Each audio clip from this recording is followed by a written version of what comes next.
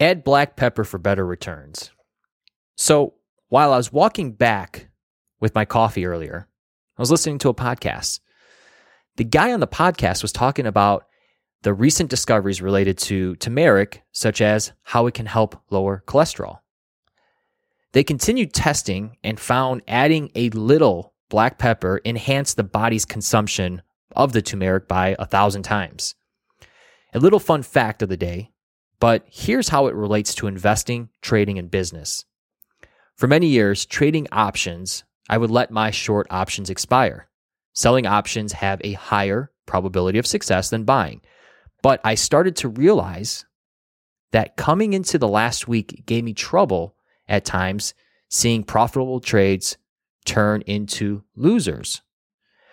One reason for that is because of the options gamma, which becomes more sensitive to directional moves as expiration approaches.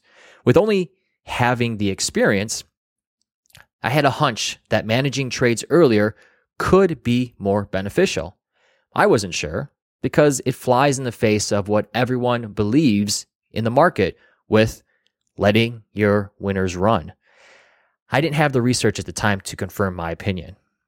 That was until tastytrade came around and spent millions of dollars researching this. Their research concluded that managing winners at 50% was the optimal level that enhanced returns and reduced volatility.